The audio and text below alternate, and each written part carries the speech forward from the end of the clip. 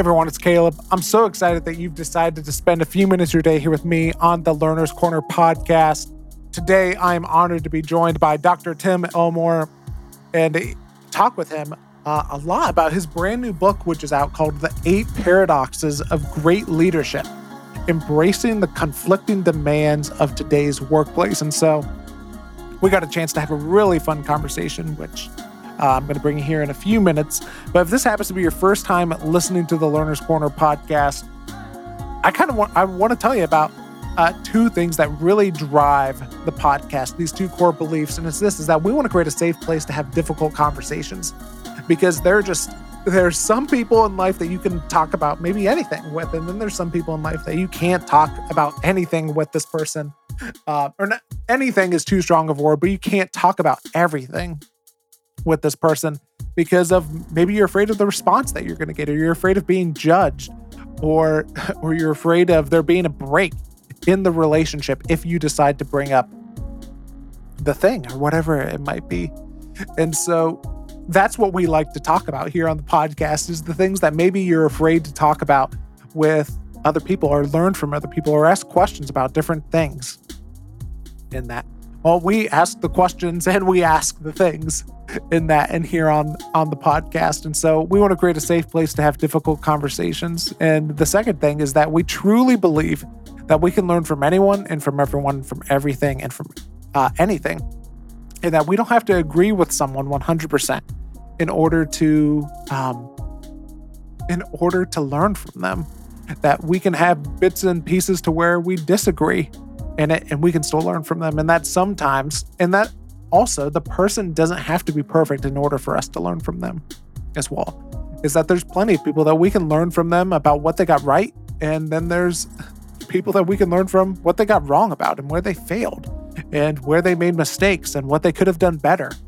And in some cases, learning from them that maybe the thing that they were chasing after wasn't the thing that was most important to them, and learning about the things that really matter in life. I mean, that's something that I'm trying to figure out and explore in life as well. What type of life do I want to live? And just learning from the people who have maybe found the life that they want to live, and what led them to do that, what helped them figure all of that out. But regardless, it all comes down to is we want to create a safe place to have difficult conversations, and we want to create a place to where we can learn from anyone and from everyone, and from anything and from everything.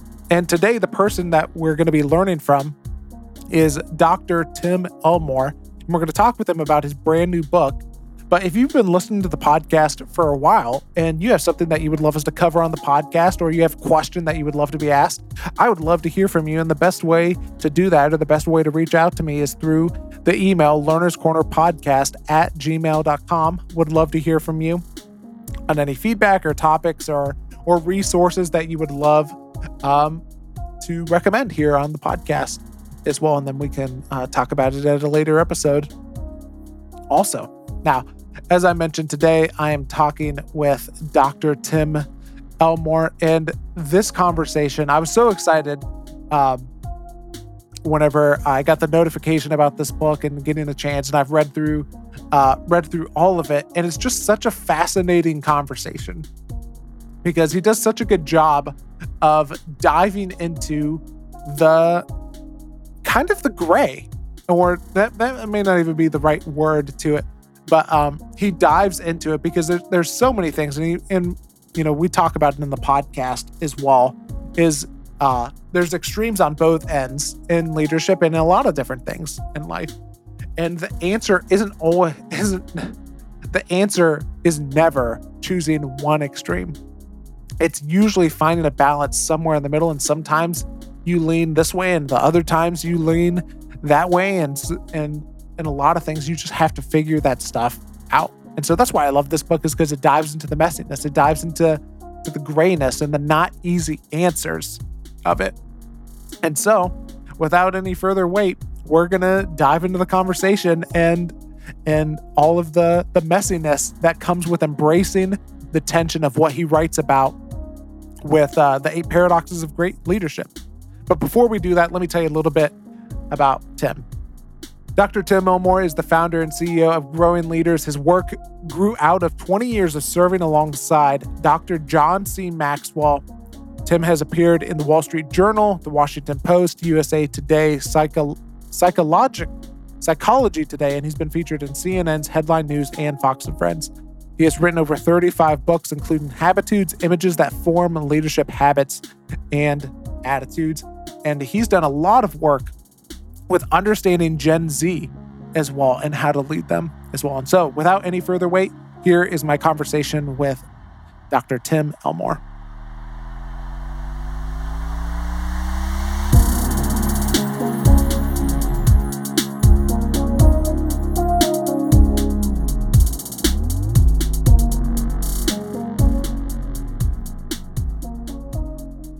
Well, Tim, I am so excited to have you on the Learner's Corner podcast today. Thanks, Caleb. Great to be with you.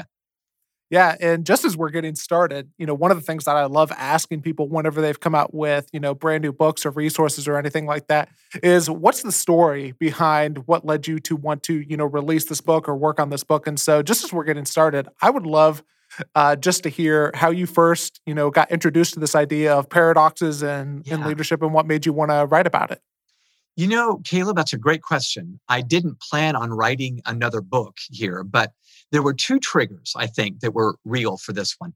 One started in a green room. I was at a conference. I was going to be one of the speakers, and there were 16 of us, all CEOs in the back room, the green room. And I decided to turn it into an instant focus group. So I got their attention and I said, can I ask you all a question? I said, do you think leading today is harder than it was when you first learned to lead? And every one of them to a person said, absolutely. One of them said 110%. And then I kind of volleyed back and said, well, that's interesting. Wouldn't you think it would have been harder back in the day when we didn't know much about leadership at all? We were younger and greener. But every one of them stuck to their guns. They said, it is harder today. And that got me thinking, is it because the world is more complex? Is it because of the nuances of our day, the pandemic of our day? And so I began to dig, and leadership is tough. I don't know if you read, Fortune magazine had a huge article called The Great CEO Exodus of 2020. There were dozens and dozens and dozens of leaders that just left their positions, Caleb. And that may not be, rocket science, but then there were other magazines that came out that they were called The Great Resignation. Team members were resigning. So something's happening that just makes it either not worth it anymore or just very difficult. And I'm determined to help leaders step up rather than step back. So that was trigger number one. The second trigger was I began to notice the really, really healthy, effective leaders that I know seem to be balancing these contradictory, in the book, I call them paradoxes, contradictory traits that you wouldn't seem to find together in a person. Like, for instance, paradox number one is, I think uncommon leaders are both confident and humble. And isn't it true you often don't see those together? You get a really confident guy, in fact, overconfident, or very humble person, but by God, I don't even know if we're going to make it to the goal because he's so humble. But when you see them together, I think that's what people need today. So I'll stop there. But as I began to dig, I found 8 of them, and they've been so fun to study, to find case studies for, and then to say, what do they do that we can translate to our life? Yeah. And just as I was going through the book, one of the quotes that you have very early on that stood out to me is that, you write, what differentiates uncommon leaders is their ability to read a situation before they lead the situation. Yeah. And I just wanted to ask you, what are some of the things that you're looking for whenever you're trying to read or better understand a situation? Yeah. Oh, that's a great question. So at once, there's stuff that we all know, the verbal, nonverbal, and paraverbal communication. That would be the words they're saying, the body language, and then the tone. You can say something one way and then say it a different way. That means a completely different thing. I was interviewing one anthropologist and social scientist, and she calls it reading the air. Reading the air. So here's a story from her life that really gripped me. She said, I was over in Japan. She travels internationally. And she said, I was speaking to a group of leaders. And when I got done, I said, all right, any questions? And it was quiet for a moment. And then she said, all right, thank you very much. And she walked off the stage. When she got backstage, her aide, her assistant, who was Japanese, said, oh, you should have stayed out there. And she goes, why? I just asked if there were any questions and nobody said anything. He goes, oh, no. Watch me. He went out there and put on a clinic. He said, are there any questions, leaders? And he waited for a moment and then said, yes. And there were like several questions.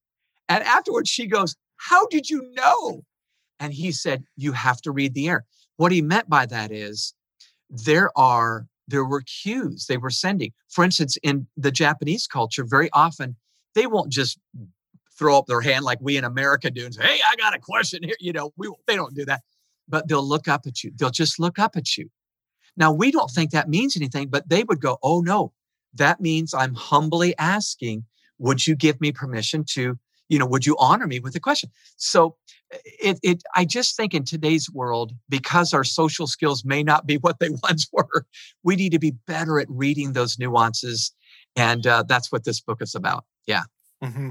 Yeah. What might be one thing that if you're wanting to improve your situation, to read the room better, what's one thing that like, hey, you could start doing this today? Wow. Here's a phrase I've been practicing for myself this year, even 40 years into my career. I am now working to speak as if I believe I'm right, but to listen as if I believe I'm wrong. That's been powerful for me because I tend to listen as if to say, well, now that tells me what I need to say next. You know what I'm saying, what I'm going to say next.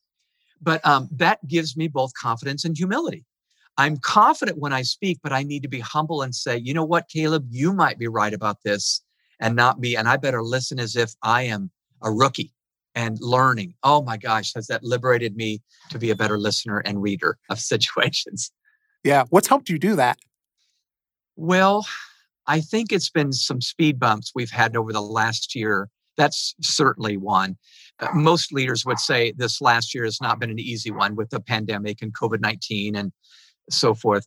So that's been one. I really had to listen. But then I think I've had to listen as a white male to just to all of the arguments really on both sides of the whole police brutality and racial equality and the Black Lives Matter. I mean, you and I both know that's a thing. Yeah. That is an issue. And it was when I was a kid back in the 60s. So I think I'm just realizing now I do know a lot, but I got a lot to learn. And maybe that's the best way to start any conversation with anybody is to say, I'm going to enter this as a rookie and just listen, At least it's been good for me. Yeah.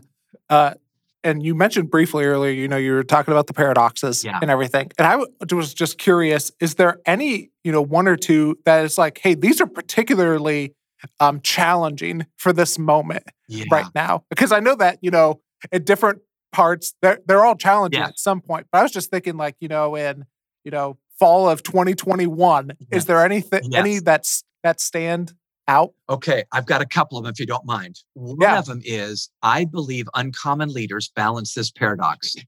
They balance their vision and their blind spots. Now, those seem like oxymoronic. That cannot go together. But think with me now. All leaders need great vision. Dr. King said, I have a dream. We needed that dream back then. So you got to have a vision to be a leader. But I think the best leaders would look back on their lives and say, I'm so glad I didn't know that was going to happen. I would have never started. And it was a blind spot they had that actually helped them get to their goal. So my case study on that one is Sarah Blakely. Sarah Blakely is the woman that started Spanx, which is that, this fashion wear, kind of a hose and girdle thing together. But Sarah graduated from Florida State, started selling fax machines door to door. Who wants to do that? And realized that she just didn't like the way hose were fitting on her feet and legs.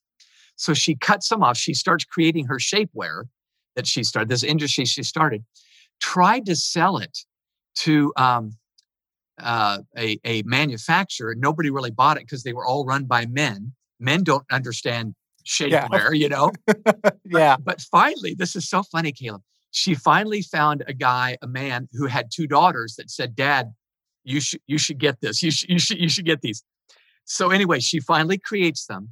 And then what she did was she went straight to one of the executives at Neiman Marcus, a major department store. And she got a 20-minute meeting. That's all she got. So she went up there, met with this female executive, started explaining it. Well, she could tell she just wasn't getting anywhere. This woman had listened to pitches over and over and over and over and over. Everybody wants to sell their product. And so Sarah stood up and said to this executive, "Would you follow me?" And the woman said, "Where?" "To the restroom." And she walks into the restroom, tries on her Spanx that she just created. Sold. So they tried them out in like a dozen stores and they started selling and blah, blah, blah. But the point was Sarah later was in front of a large crowd doing a Q&A. And the people doing the Q&A said, "Sarah, how did you get noticed by a department store at a major convention? Like those showcase conventions." And she goes, "I never went to a convention. I just went straight to an executive."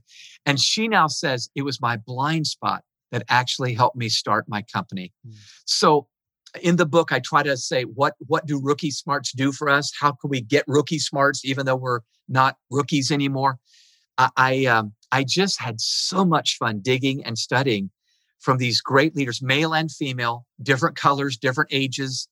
It was so much fun. But anyway, that would be one. The other one would be the one I mentioned earlier, confidence and humility. I think in today's very uncertain world on this side of the pandemic, many leaders just don't feel confident. The moment we think we know what we're doing with this vaccine, the mask thing, the virus itself, then we realize, oh no, the rules have changed. So sometimes confidence is hard, but then sometimes humility is hard because it's so easy to be overconfident and people start going, "Who do you think you are? Are you smoking something?" So here's what I teach. Here's what I say in that chapter. Our confidence makes our leadership believable, but our humility makes our confidence believable. People see that we're real and we're authentic and we realize we don't have all the answers. So anyway, I'll stop there, but those two really seem to be timely right now anyway. Yeah. What helps you determine, whether it be for some of the paradoxes that you've already mentioned or even some of the other ones, which way that you need to lean in terms of, confidence or humility or blind spot or vision or anything like that? So you talk about me personally? Just either that you've seen in other people or that you've done yourself to help determine like, hey, I need to lean more towards this side of the paradox than this side of the paradox. So this was kind of fun. As I wrote the 8 paradoxes, and there may be 800, I found 8. But as I did the 8 paradoxes, I did a self-evaluation for each one. I tend to be confident. I mean, maybe overconfident. I just feel like we can change the world by noon on Friday. Let's do this, Yeah. So I know that I need to continue to remind myself I don't have all the answers. I need to be listening. One of the paradoxes is I think uncommon leaders are both timely and timeless. So we need to be relevant for the moment we're in, 21st century, but we also need to say there are some timeless principles, values, and virtues we dare not leave behind that our grandparents maybe taught us way back in the day. So on that one, I think I'm very good on the timeless. I need to remember, I need to stay on the cutting edge of technology because I may not do that left to myself. So it's almost like personality profiles. You know how I tend to be extrovert. I think we need to look at these in this book and say, I tend to be that, but not that. What do I need to learn to make sure I'm balancing both sides of the paradox? Yeah. Almost like doing like a personal inventory. Yeah. Almost. It really is. Yeah. For sure. One of the things that just as I was going through the book, and I wanted to get your take on, but I would just be curious to hear, how do the paradoxes play out in terms of like different power dynamics in terms of everything as well? Because, as, if you're the CEO of the company, you don't always know the truth or things like that because of the different power dynamics. And I would just love for you to just speak to that a little bit. That is a fantastic question. And I can tell you're a leader yourself because you thought of that question yourself. You're right. It's different in different rooms with different groups and different power dynamics. I learned so many great lessons from Bob Iger. He's my case study, the very first case study in the book. When Bob Iger took over Disney, he had never run an enterprise as large as Disney that sold plush toys and theme parks and movies and animation. That was all new to him. But there he was in charge. So he said, I had to sit down with animators or toy makers or whatever and acknowledge to them, I'm still in learning mode. I need you to download all that you can. I promise to be a quick learn. I'm going to listen to you, but then I promise you, I'll pull the trigger when it's time to pull the trigger. So he had to say, I had to be humble. I couldn't pretend to be something I'm not. And that's it. I think pretend is the problem. Pretend is the same root as pretense, where we're faking something. And people can smell that a mile away. They can smell when we're not authentic. And by the way, the word authentic is taken from the same root as the word author. It means to author your own life and not copy someone else, not pretend to be someone else. So I think the answer is I need to go in knowing who I am. This is who Tim Elmore, this is who Caleb Mason is. And then say, now I'm willing to learn what I'm not. And if it's Bob or Susan that has the answer, I need to say, Bob, I got to learn from you, buddy. I'm going to, I think we think we're going to lose their respect when we say that. I actually think we gain respect from others because we're willing to admit, I need your help. And who doesn't want to be asked for help?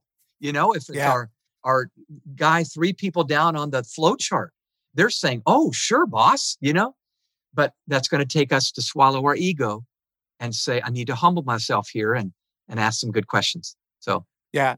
Is there anything else that's helped you, navigate through the power dynamics thing? Because it's such a powerful, like an inhibitor from us getting the truth, because people might be afraid of, hey, they're going to lose their jobs, or we're not sure how the boss is going to respond. And it almost takes like 2 or 3 times of maybe the normal effort, maybe even more than that to help people believe us in that. It's so true. So my single answer to that question, then I love to play out both sides if you don't mind, is the art of reverse mentoring. So I talk about this toward the tail end of the book. Reverse mentoring is a practice that Jack Welch came up with way back in the 1990s when computers were new in the workplace. So Jack had these 58 or 60-year-old executives that were very comfortable doing things the old way, did not feel comfortable with laptops yet. But he had these freshly graduated, college grads, coming into the workplace. They totally loved the computer. And so here's what he did. He matched up the senior veteran with the new rookie. And he said, I want you to practice reverse mentoring. And what that meant was share your stories. You're going to find something in common when you share your stories. And then the veteran can share, here's how this place works. I know I've been here a while, but then I need to hear from you. How could we leverage this technology to better do this work? Today it might be, how can we leverage that new app to do marketing better? How can we leverage TikTok? That 22-year-old knows exactly how to do that. So don't you love that? It gives both parties dignity and both feel honored by the other that they listened and both were able to learn. Now, here's what's hard about that. It's going to require us to be willing to take the time to learn from the other.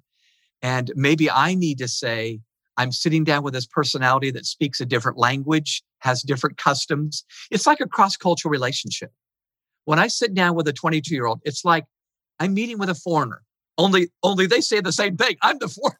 Yeah. So I'll stop there. But anyway, I just think we need to psych ourselves up to work at those relationships, just like we were in another country with an international that we just don't know. And if we're willing to work, I think we're going to glean a whole bunch. Yeah. And even to your point, like the generational gaps are only getting bigger. Yes. And we're very different from each other. And it's happening faster and faster. It's so true. You're absolutely right. Yeah. One of the paradoxes that I wanted to make sure that we talked about is that of being a teacher and being a learner as well. And one of the things that you say in there is that the first step toward becoming a learning leader is managing your emotions. Yeah. Which isn't something that it's very counterintuitive. Yeah. It seems like. Would you mind just unpacking that and why managing emotions is the case for it? Yes. Okay. The reason I put that there was I believe that's the first task of really being a learner, because my first emotional or gut reaction may be to blast back. That's not how we did it back in 1997 or whatever. And I need to say, I need to bite my lip and let them finish their thought, even though they may be a totally younger, less experienced person that's listening to me right now. So I'm talking about me. I need to manage my emotions to not gaslight or come on too strong and just completely shut them down. This past year, I did that for a young team member and I called to apologize. I had to. I said, I am so sorry. Now, it wasn't horrible, but I know I shut her down because I shared that's not what we do. That didn't work that way back in 2012, blah, blah, blah, blah, blah, blah. And I said, please don't stop sharing. Don't let me get in your way, And she was very gracious and said, absolutely, you're forgiven. But that was hard pill for me to swallow. But I had to manage my emotions and let her talk. So anyway, I may be socially retarded, right? I just may be backwards, but I just think I need to manage my emotions better. And when I do, I'm always better for it. Yeah. And I would love your take on this. This is what I found in my experience is whenever I have an emotional outburst to something that someone says, it usually is playing on an insecurity or something of mine. It's so true. Our insecurities come out by our emotions. In fact, my theory is if the emotion I express far outweighs the issue at hand, there's another issue to be faced. I got something else going on inside. Yeah, it's so true. Yes. The way that I say it is, if you give $1 to a 10-cent situation, there's probably something more going on. So there. True. That was well put. That is so true. Absolutely. What's helped you manage your emotions better or keep yourself in check in terms of learning about stuff that might not be natural to you? Yeah. It's a great question. I think my answer, I hope it's helpful. I think for me, I have to say to myself before I enter a meeting, everyone has something to teach me. Everyone has something to teach me. And the reason I have to say that is because at 61 years old, this is the 42nd year of my career. I started a little bit early. So it's easy to assume I've done it all. I know it all. I've traveled to all 50 states, 50 countries, blah, blah, blah. You can't tell me anything new. And I know that's not true, Caleb. I know it's not. So when I stop and I really allow that person who's maybe a young whippersnapper, to share, it's just better. So telling myself I've got something to learn from everybody is a big deal. Also telling myself I need to listen twice as much as I talk. So for me, may not be everybody else's issue. For me, that's helpful. When I go in to listen, I'm of course I'm going to have some little nugget to drop into the conversation. But if I'm listening, I'm going to be much better. I'm going to be a much better person to add value because I've seen what's really relevant for this conversation. Yeah. What's something that you've been learning recently, either from your team or from your own personal study or reading or anything like that? Yeah. Well, the issue I'm facing right now is one of the 8 paradoxes, and it's uncommon leaders balance visibility and invisibility. So I'll give you the case study, and then I'll tell you my homework assignment. The case study for that one is Dr. Martin Luther King. In the late 50s and early 60s, he was clearly the leader of the civil rights movement. And he was making speeches and leading marches and getting thrown into prison. He got thrown into prison 29 times, some of those times on purpose, just to set an example. But by 1963, 64, when the civil rights legislation was beginning to be passed and then the voting rights in 65, he began to realize I need to start being invisible now so these younger guys will step up. You can imagine if Dr. King's in the room, you shut up and listen to that guy. You don't, if you're Jesse Jackson or Andrew Young, you're just saying, I'll just be quiet now. I'm 20 years old. Or, John Lewis was this young guy. So you get the point. So here's why this is huge for me. In my early 60s, as a leader and founder of our organization, Growing Leaders, I'm seeing now that I have been visible, so visible. I'm the head, I'm the face of our organization. I need to step away from meetings now. I now opted out of our weekly leadership team meeting so other voices will not feel intimidated to speak up and not feel like, oh God, I don't dare take Tim on, that sort of thing. So Yeah. I don't have an overestimation of my own importance, but I just know sometimes my actually not being there will be the best leadership I can offer. Yeah. I know that you're still in the process of, working through that Yeah. paradox. But is there any guiding things that have helped you determine, hey, it's real, I should be visible here and Yes. maybe I should, opt out of this meeting here? Yes. Okay. Some very clear steps for me.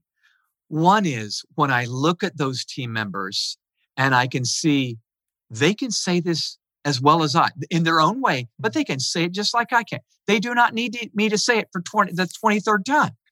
Number two, I realize they're talking about it to others like they own it. In other words, they're not just renting my vision, they're owning the vision. There's a huge difference between renting an apartment and owning a house. And then clearly on my part, I have practiced something I put in this chapter. I call it the big idea. So it spells the word idea, IDEA. If I've offered them instruction on this area that I want them to learn, if I've given them demonstration, that's the letter D. So I've shown them. E, I've let them experience it themselves as I watch. And then A is assessment. We've even taken some time to evaluate and kind of debrief. If I've done those, I need to get out of the way. They're chomping at the bit. And I feel like as I look around the world in so many countries, not all, but many, there's an older generation like me that desperately need to let go of the reins to maybe your generation. I mean, I don't know how old you are, but you're coming up and you're going, let me do this. And if we don't let you do it, you're going to go, well, then I'm going to start my own thing because I'm ready. And you don't think I'm ready. It's just something I see way, way, way too often. So that's my 2 cents on that question. Yeah. No, I appreciate it. I want to go back to something that you mentioned earlier, one of the paradoxes, which is personally the one that got me thinking the most throughout all of it. And it's what you were saying with being timely and being timeless right now, because that it feels like such a thing, especially I work in the church world. Yeah. And it's very easy to fall into one or the other. Yeah. And it's both. And so what I wanted to ask for you is, how do you manage that tension of honoring, the timeless things or honoring the past while striving towards a better future as well? Yeah, it's a great question. So if you remember, my case study on that one was Walt Disney. But here's the practical application for your listeners that might just be helpful for them. If you remember, I talk about 2 metaphors in that chapter, swing sets and plumb lines. So a swing set is a picture I hold in my mind when I do this exercise with my leaders. You know that when you were a child and you hopped on a swing set, maybe for the first time, the first thing you said to your parent that was swinging you was, swing me higher, swing me higher, swing me higher. But every parent knows to swing my child higher, I need to pull them backward further. Further back you go, the more forward you can go well. I think it's true in planning too. So we got to go backwards if we're going to plan well forwards. So the swing backwards is asking yourself questions like, why was this organization started in the first place? What problems were we trying to solve? What's our heritage? What did we stand for? What was it So you are looking back. Now, have the realities changed today? Probably. But you've got to start with, what are we about? Who are we? Then when you swing forward into the future, 2025, 2030, you can say, are those needs still around or are there new needs? Where do we need to go in the future to be who we are? I think those swing set questions, which I list in the book, are just so helpful for any group or team that's trying to lead well to go through. Now, the plumb line, I'm sure you got because you're a biblical person. If you remember the Old Testament, the minor prophets talked about plumb lines.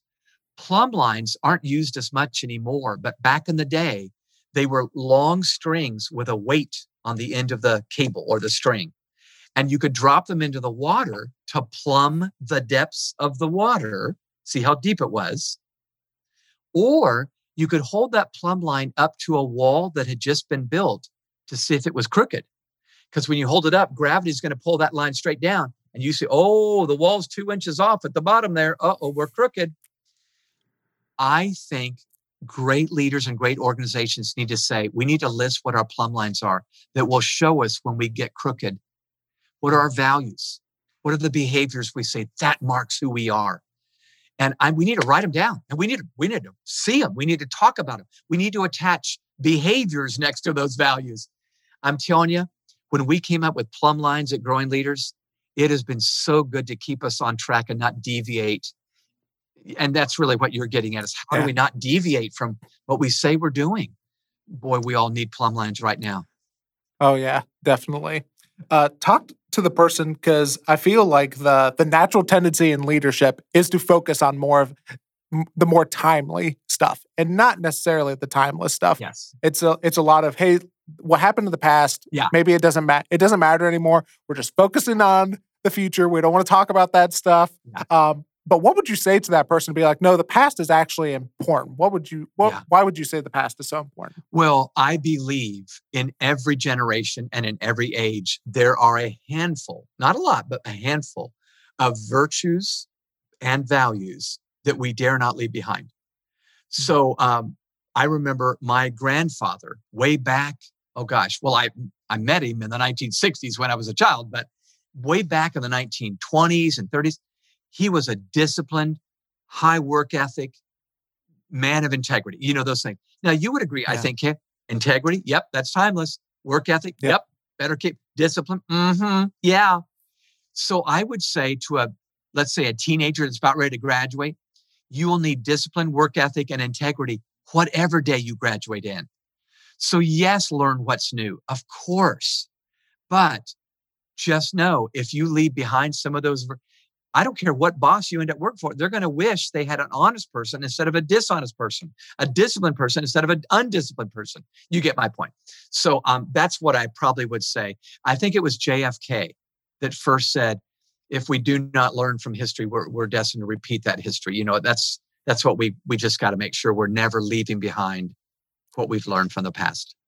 Yeah, and that's something that I'm sure, even just reading through the book and reading through some of your other stuff and seeing how much case studies and student of history that you are, it is amazing when you read throughout history, and really it is not super different from today. It's just technology that's different. It's so true. Humans are humans, and they need some of the same things. They need to be affirmed. They need to be loved. They need to be encouraged. I remember Truett Cathy once said, how do you know if somebody needs encouragement? They're breathing.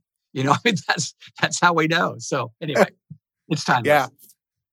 One of the quotes that you have in that section is from Angela Ahrendts. I think I'm saying that. Yes. Right. And you quote her from the 2012 leadership or the LeaderCast saying, don't get intimidated by the speed of the world. However, the faster we move, the more important it is to remember our values. And then you said, we must recognize that exciting doesn't always equal better. Yeah. Expanding does not always equal progress, which again, such a counterintuitive thing to say. But a couple of questions that I wanted to ask, and the first one off of that is, how do you keep up with the speed of the world? Or even do we want to keep up with the speed of the world? Might even be the other question. Yeah, boy, that's a great question. One of the most fascinating books that I read over the last 5 years is a book called The Inevitable. And it was a book about 12 technological advances that we were making, smart technology, et cetera, and just stuff that's coming down the pike. I got to tell you, Caleb, I'm like you. It was so intriguing. Oh my gosh, it was tantalizing. Oh my gosh, we're going to have not only smart cars and smart, homes and smart phones, we're going to have smart clothes.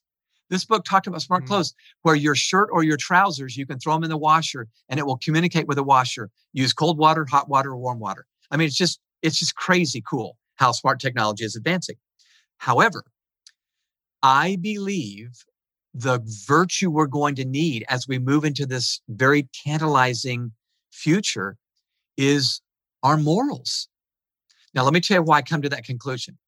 Yeah. So millenniums ago, we lived in an agricultural age, and our biggest separator of workers was our muscles. The more muscles you got, the better farmer you're going to be. Then we moved into the industrial age. And now the big differentiator was our machines. Now we got a machine that's doing that work for us. But then we moved into the information age. You and I were both born into the information age, where now it's our minds. Most of us graduate from college and use our minds to do our job. You do yours. Yep. I think we're moving into the intelligence age, where smart technology is almost everywhere, and automation, where we're going to be able to do things that go way beyond our ethics unless we're ready for them, way beyond our morals and our values. And so I don't think it's muscles, machines, or mind. I think the differentiator is our morals.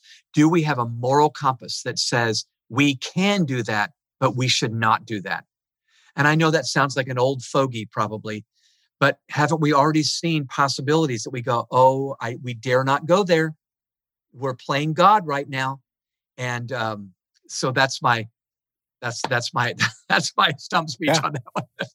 Yeah, no, it's a good question to ask, because you think even you take it down a level and you think we all have things in our lives to where it's, well, should I it's not necessarily a bad thing, but should I do this thing because of pace of life? Yeah. And everything. Yeah. Yes, that's exactly right. Yeah, it's so true. 3 years ago, I was in England and had a stunning experience. I don't use that word lightly, but I got up earlier before my family did. I went to a coffee shop. It was just outside of London. And I overheard a conversation between two gentlemen that were talking about a new coffee shop that was coming up, that robots served customers. So they're, ooh, that's kind of cool. But I'm not kidding. These two guys were talking about the pros and cons of the fact that these robots offered coffee and sexual favors. And of course, one guy said, oh, that's great. That will remove the need for marriage, whatever. And the other guy goes, no, that's horrible. That's horrible. It's completely ruining the very, sanctity of, well, would you not agree? We need a plumb line on that one. We need to say, there's got to be a compass that we go to and say, this is not right. No matter how much the world gets used to something like this, it's not going to be helping us. So that's where I'm going with the moral thing. Yeah, I was going to say, and even just to add to that point, without the plumb line or without the objective thing, then we're just left with, you decide what's right for you, and I decide what's right for me, and nobody can say anything different. It's so true. And we're almost there with some of the polarization going on in our country right now. It's like we can't even have a civil conversation. And that's just sad. Yeah. Well, and it's even to the thing of, one of the things that I like to think about, and we would both probably say, hey, that objective truth is found with Jesus and with God. Yeah. But this is a thing that is just true regardless of whether or not it is Jesus or God. We would say, hey, that's probably the best option, but we just need that objective plumb line. That's right. That transcendent value that we all agree that's best for us. That's our, that's our plumb line. Yeah. I want to go back and ask this question of you, falling into the trap of expanding equals better. How can you tell if hey, I am falling victim to this idea of bigger equals better or expanding equals better? Yeah. I have come to believe that all growth equals change, but not all change equals growth. So if I'm leading an organization or a church or whatever, I need to decide what's the outcome I'm really shooting for. And maybe growth is it. But just to change things up for change's sake doesn't necessarily mean it's going to be better. So I need to say, will these changes lead to? And by the way, Caleb, sometimes we don't know. We take a gamble, and sometimes our ideas don't work. That's just the human condition. Yeah. But I think when I decided on my outcomes first, I have a much better chance at deciding yay or nay on some of those changes that might be enticing, but they're not necessarily going to lead to reaching more people. Or if you're a business person, reaching more customers. Yeah. So I think we need to measure outcomes, not just inputs. We're really good at measuring inputs. That's all the activity we do, busyness, busyness, busyness. When I start measuring outcomes, now I'm measuring the fruit of my activities. And that's what I think God's after. Yeah. Towards the end of the book, you talk about this idea of drafters. Would you mind explaining what that is? Oh, I love this idea. This might be helpful for listeners. Yeah. So there were, I talk about a number of game changers in the book, people that just changed the game of whatever industry they were in. And so Roger Bannister was the very first young man who in 1954 ran a mile in under 4 minutes. Most people know that story. What they may not know is he was able to do it because he picked two fellow runners, Chris Chataway and Chris Brasher, two guys named Chris, to pace him. One ran for the first half mile and then dropped back. The other one stepped up and ran for the second half mile, but they were drafters for him. And what that means is they ran just in front of him and created a draft, a wind that pulled him forward. And it wasn't cheating. He didn't hold on to him, but it was just that tiny little draft that enabled him to run the mile in 3 minutes and 59 seconds and some change. And he did it for the very first time. Well, now today, over 900 people have run a mile in under 4. So he broke open the barrier to do this. But drafters today, and this is the point I make in the book, is who are some people that are a little bit ahead of me in my race, in my run, my journey, that I can look to, that maybe I meet with from time to time, or read after, or listen to, or tune into on a podcast or whatever. And I say, they're creating a wind for me to go a little bit faster than if I didn't have them in my life. So you might say, oh, those are mentors, those are coaches. Maybe you can call them that, but they could also be heroes. They could be accountability partners. They could be mentors. They could be role models. They are a model for the role you want to have one day. So I am a fan of, I have 6 people in my life right now that are drafters. They are people that in certain categories, they're just ahead of me. I have a writing drafter. I have a communication drafter. I have a leadership drafter. I have a finance drafter that's helping me understand investments. And I'm telling you, I'm better because they're running ahead of me and I'm in their draft. Yeah. Can you tease out some of the things that you've learned this year that have been, major game changers for you from your drafters? Oh my gosh. Yeah. So focus is one of them. I have a focus mentor. And by the way, I'll just share his name. It's Tim DeSoplis. He is the president of Chick-fil-A. So great man, humble, great man.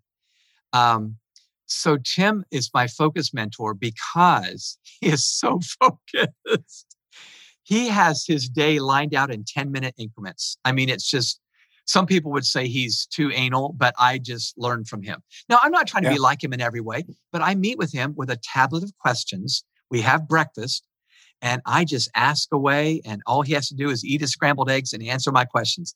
And it's wonderful. I always am better for it.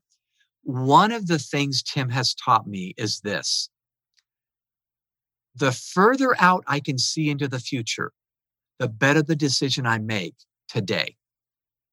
The further out I can see into the future, the better the decision. And what that simply means is always take the long view. If you make a decision that's going to make you happy tomorrow, but not better next year, it may not be the best decision. It's kind of like pay now, play later, not play now, pay later, Well, you're nodding in agreement right now. I totally agree with that. Boy, that's been a great rule of thumb for me, just to help me make better decisions. It's usually better. In fact, I have found if I make a decision that creates a disadvantage for me today, it probably creates an advantage for me later, but vice versa. If I do an advantage for me, 5 years from now, I'm paying for it. I shouldn't have eaten all that food, or I shouldn't have ceased my exercise, or I shouldn't have whatever. So anyway, that's just a great focus rule of thumb for me from Tim DeSoplis. Yeah. The last thing that I kind of wanted to ask you about and tease out a couple of questions for is kind of like in the epilogue of the book, you talk about the evolution of leadership styles, which I that was my first time hearing about kind of what things might look like in the future. Would you mind kind of teasing out that? Yeah. So I believe we approach leadership based on who we are, but also based on the culture we're currently living in. So way back in the 1950s, let's say 70 years ago, it was a military commander style, male or female, but it was usually a white male that was leading back then. Yeah. Dwight Eisenhower, JFK. It was a military commander style. Now, not always job, but the style was top down, black and white, leaders led and followers followed, and never the twain shall meet. Then when we moved to the 60s and 70s, it shifted. The most common style shifted to the leader as a CEO. Now, again, these are not jobs. These are styles of or approaches to leadership. The CEO approach is, well, you may not like me as a person because I'm very military in but I'm casting a vision now, and maybe you'll buy into the vision and you'll go with me because you like the vision. So now it's getting beyond the leader and the dictate of that leader to a vision. By the time we moved into the 1980s, it was a leader as an entrepreneur. By the 1980s, the term cutting edge became a thing. We wanted to be cutting edge. In fact, to think about all the technology that was released in the 1980s, Walkmans and cell phones and microwave ovens and all kinds of things were happening. So we wanted to be innovative. By the 1990s, it was leader as a coach. The most common appropriate leadership style was, I'm going to be a coach, you're going to be the team, and we're going to play together and collaborate, and all of us are important. But you can see how it's no longer dictatorial. It's more, hey, you're shortstop, I'm second base, let's play together. Mm-hmm. By the next decade, I believe it was a leader as a connector because the digital world was upon us in the first decade of the 21st century. And connection was everything. But I was moving toward where we're moving in the future. And It's two very strange metaphors, I realize. But it's the leader as a poet gardener. A poet gardener. The poet leader is relevant, I think, because today's leader doesn't just lead by themselves. They have a leadership team, not just a team of players, a team of leaders. And they're listening as much as they're talking. And they're extrapolating ideas, synthesizing ideas. And then they articulate the idea almost like a poem, a poet who reads the culture and then writes a wonderful poem. And readers go, oh my gosh, that's exactly how I feel. That's exactly how a leader wants their leadership team to be. You just put into words everything I was thinking and feeling. Thank you for being a wordsmith. So that's the leader poet. And that's what we need today. The leader as a gardener is the person that realizes my primary job isn't just selling products or selling programs. It's developing people. And so they see their primary job as gardening the people under their care, supplying sunshine, that's encouragement, water, and fertilizer, that's nourishment, blah, blah, blah. I play this out. But I just believe as I look at the landscape of business, ministry, healthcare, education, politics, when I see poet gardeners, they're leading the pack. They are a new kind of leader that I think our world is begging for today. So, yeah, I was going to say, I feel like that could just be a whole podcast in itself of talking about what that could look like. But we don't have time to cover that today. But I did want to ask, what might be one thing for being a poet and being a gardener that, like, hey, this can help you be more of that down the path that you're on in your leadership journey. And what might be one thing that each set has to look out for as well? Wow. Okay. So for the poet, I would say, it does begin with listening. There's that task again. It begins with listening, because I think great poets are great poets because they read the culture around them and they're able to put into words. And we will go, oh my gosh, what a great poem. Well, it wasn't a great poem because it rhymed well, although it probably does. It's a great poem because it so captured our hearts. Leaders need to capture the hearts of the people. So we need to listen and then start putting into words. And it starts with practice. We're not going to be brilliant immediately, but listening and then putting into words the thoughts that we're hearing.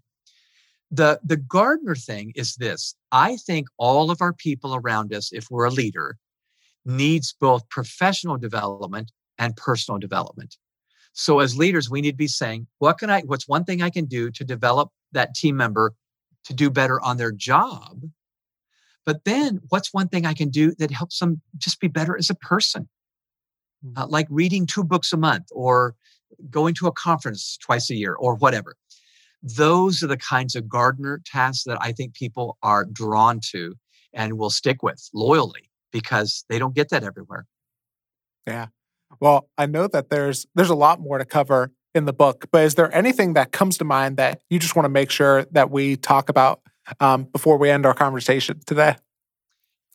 I would just say to listeners, try to avoid the either or perspective, that it's got to be one or the other. It's black or white, Democrat or Republican, red or, we've all heard this.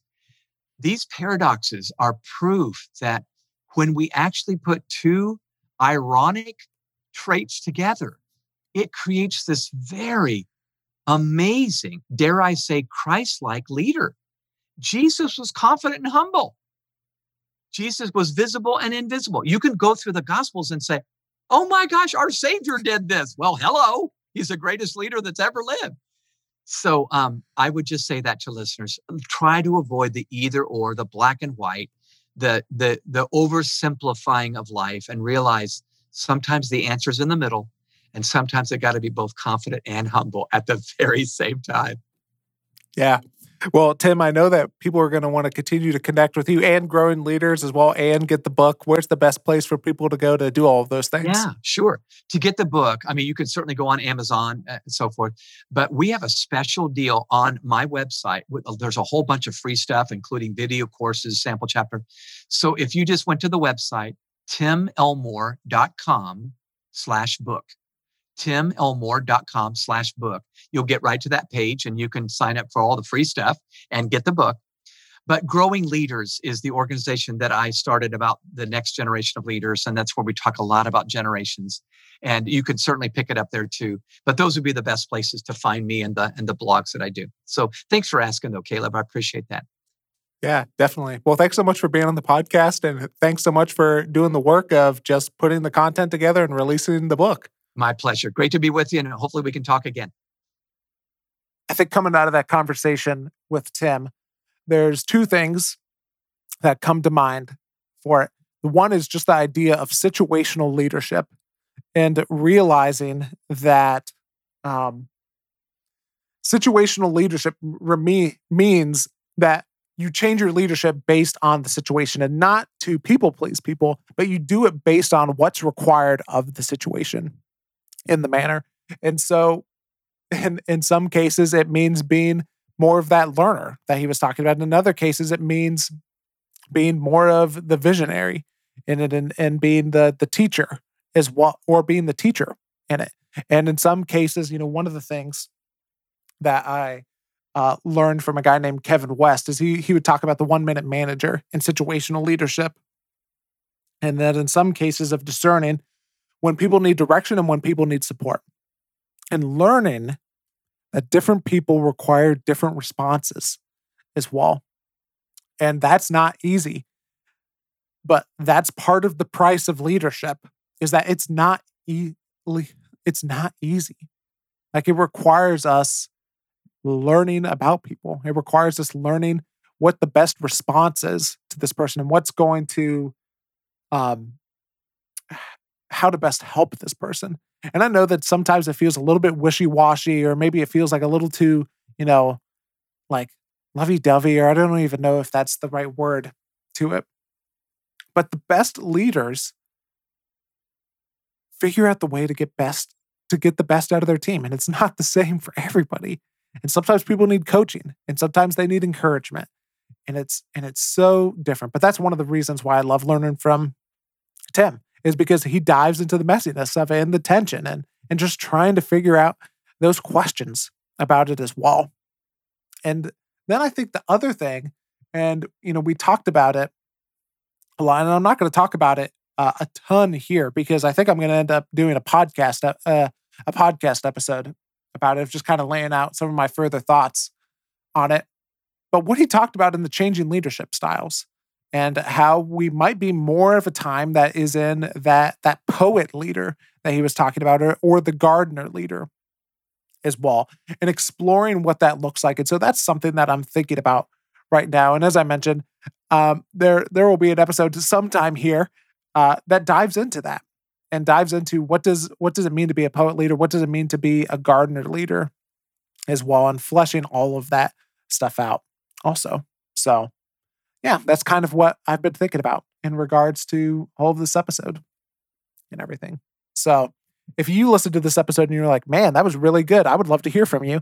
And the best way to reach out to me is through this email address, learnerscornerpodcast@gmail.com, whether it's a guest that you have a suggestion that we bring on, or a book or a resource that you would love us to cover on the podcast.